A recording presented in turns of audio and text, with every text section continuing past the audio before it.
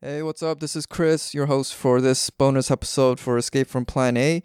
If you want to listen to the whole episode, please become a patron at www.patreon.com/planamag. You'll get our bonus episodes, you get access to our Discord, and all the money we make, we keep none of it. We spend it on things like paying writers and other things like that. So you'll be contributing to a good cause. So please enjoy this episode. Or this preview. Escape from Plan A. Escape.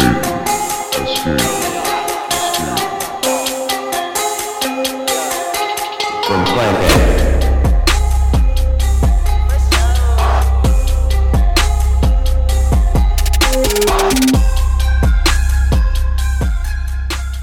But 2019, let's see, what did we get? We got the disastrous finales to Game of Thrones. We saw the close of at least this phase of Avengers. May we not see another. And Thank God. We saw the end of this wave of the Star Wars, the newest trilogy. Again, thank God. Yeah. And then we also saw, and then 2019 was also, Parasite, right? When Parasite started its run for the big leagues. It won the Palme d'Or in like midsummer and then picked up steam in the US around the US's award season time in the winter. And those seem kind of disconnected, but to me there was some meaning to this. Why did I bring up the three big tentpole franchises that closed in 2019? They were all messed up.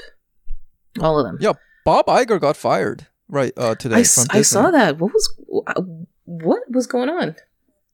Do you know this? No, I don't really care. Although, I really hope like Disney collapses. But I'm guessing it has something to do with the disastrous Star Wars thing that's been happening over the last few years. That's just my guess, because I think everything else, Marvel's doing great. Pixar's doing great. I really have no idea what the shareholders, because let's face it, that's all who matters in this calculation. What was wrong. Disney owns everything now. Mm-hmm, yeah. And 2019 was a banner year for profits for that company. So, I don't know. It can't be. It just doesn't make sense that they sacked him for performance, because under his leadership, Disney's now, a monopoly basically, and turned fantastic profits on everything, even disastrously released movies. Star Wars, for example. Yeah, but maybe they must have Star Wars still made like what, $2 billion?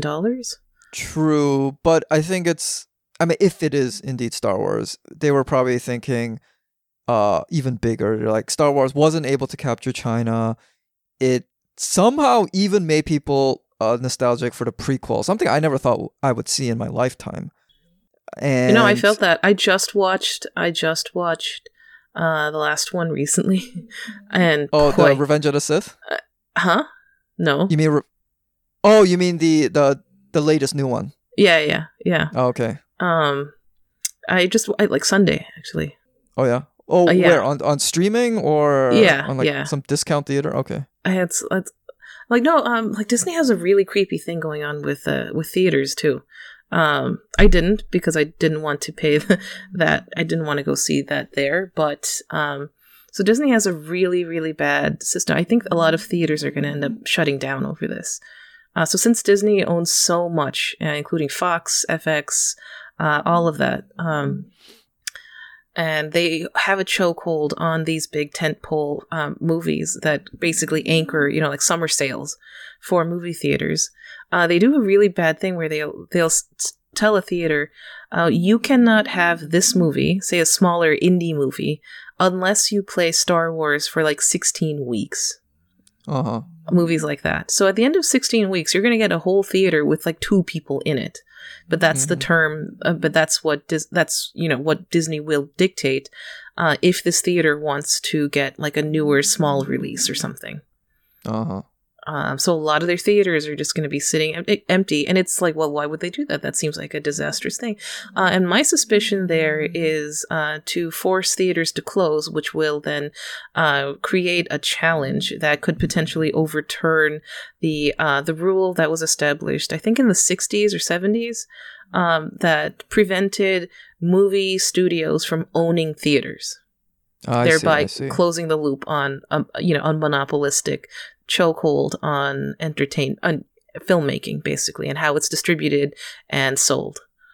Mm-hmm. So if a lot of theaters close, we're going to inevitably, they can potentially bring that up again and say, well, if we want a medium by which we can show these movies the way they're supposed to be seen, we should be allowed to open our own theaters.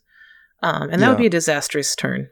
Because Disney has the money to wait out, to starve out, AMC, all of these movie chains. Especially with us streaming the way it is. It's not a good moment. Not a great moment. I don't see how the shareholders for Disney are mad about this, though. Yeah. I was going to say that maybe they extended to 16 weeks because they're trying to crowd out any competition. But hey, if they Also own the that. theaters... But if they own the theaters, I mean, they can crowd out everyone they want whenever they Right. want. So yeah, they're probably thinking even bigger than that. Right. There's things like they own Fox. A lot of smaller theaters will put together stuff like Aliens Week, where they show aliens and bring out the sci-fi nerds and just a good time. Like, these movies are definitely, I mean, everyone has seen them, right? But the theaters will open up for to see it on the big screen, which turns a considerable amount of it's a good source of revenue for these theaters. Yeah, in this past December, I went to see The Apartment at the Metrograph on the big screen. And The Apartment is one of my favorite movies. I've seen it many times before, on my computer. But to see it on the big screen, just gorgeous black and white. And apparently it was, if I get this correct, it's like one of the few black and white movies that was made in that aspect ratio. So to really enjoy it, you have to see it in the theaters. And, that's the great thing. One of the great things about living in New York, you do have a lot of these theaters that will just pretty much play whatever they want. They'll play the recent releases and stuff like that. But, every day they will replay an old classic or a cult classic or maybe even a bad movie that the people who run the theater just like. So, at least right now, even though the choices are dwindling, near me there was I think it was the Sunshine Theater. I think that's what it was called. But it closed down pretty quickly after I moved here, and it was one of these old theaters on Houston Street in the Lower East Side. So I mean, who knows what it'll be like in the next 10 years? But yeah, it's not a pretty picture. Yeah, I mean, I will say, the last couple of years, I've kind of been turned back into a movie watcher, a movie theater goer.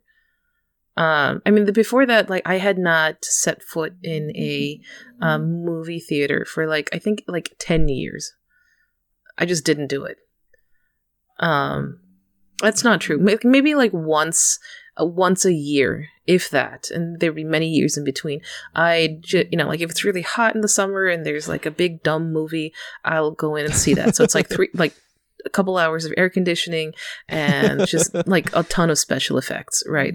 Stuff that does not require it doesn't require a 3-digit IQ to enjoy. You know what I mean? Stuff like that. But I just didn't see the point of going to a movie theater, especially after streaming. But then 2018, 2019, those were banner years for movies, in my opinion. I think I broke the streak of just the summer blockbusters with The Revenant. Do you remember that? You mean the Leonardo DiCaprio movie? So I think that was 2016 or 2017 maybe. I forget. I still haven't seen that movie. It's interesting.